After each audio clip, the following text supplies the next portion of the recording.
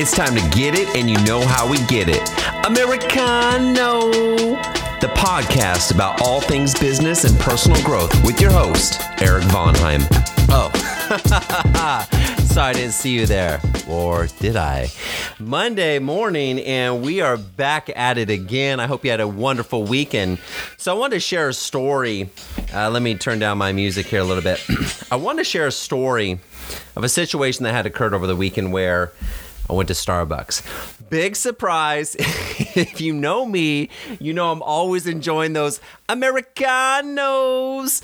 And yes, this is my vice, the Americano. So I go to Starbucks to get my Americano. I love the mobile order app. It's fantastic. If you're not using that on Starbucks, I highly recommend it. I'm driving across the intersection. And I see this car, right? This car is parked like crook-eyed. Like you miss the left turn, so you turn, you kind of angle your car, and then I'm driving across. I'm like, what is going on here? This car is not sort of parallel, right?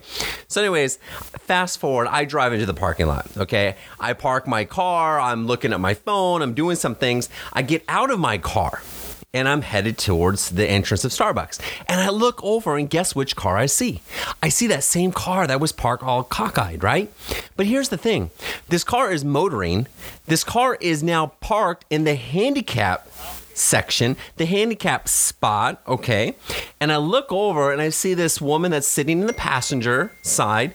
I don't see the driver. The driver must be inside, and the car's motoring. And as I'm walking and I'm looking at this car like this, you ever done that? Like you're looking at the car like, huh? And what am I looking for? I'm looking for the handicap placard, right? I'm trying to figure out, is this person actually handicapped?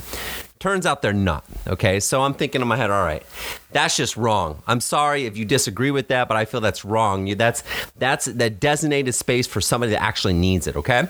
So I walk in, I see my Americano, and then I see what I'm presuming is the gentleman that is waiting, has the car waiting outside. So I walk up and I say, excuse me, and I grab my drink. And then at this moment in time, I'm thinking about the best approach. How do I want to approach this individual, right? I want to speak my mind. I want to make it clear that that's inappropriate, that is robbing somebody that is actually disabled, that is actually handicapped of a space that is designated for them. And I think to myself, if I approach this individual with a statement such as, how dare you, or that's wrong, or you shouldn't do that, what is that going to do for the individual? That's going to put them on the defense, right? Statements trigger defensive responses from people more often than not.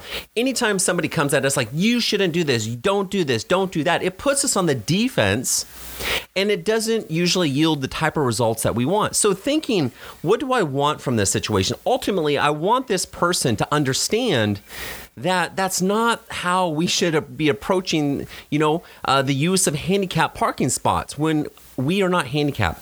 And I want this person to understand that there's people out there that are legitimately disabled that rely on those spaces so they don't have to travel as far to get into where they need to be, right? That's what I really want. I want this person to change their behavior.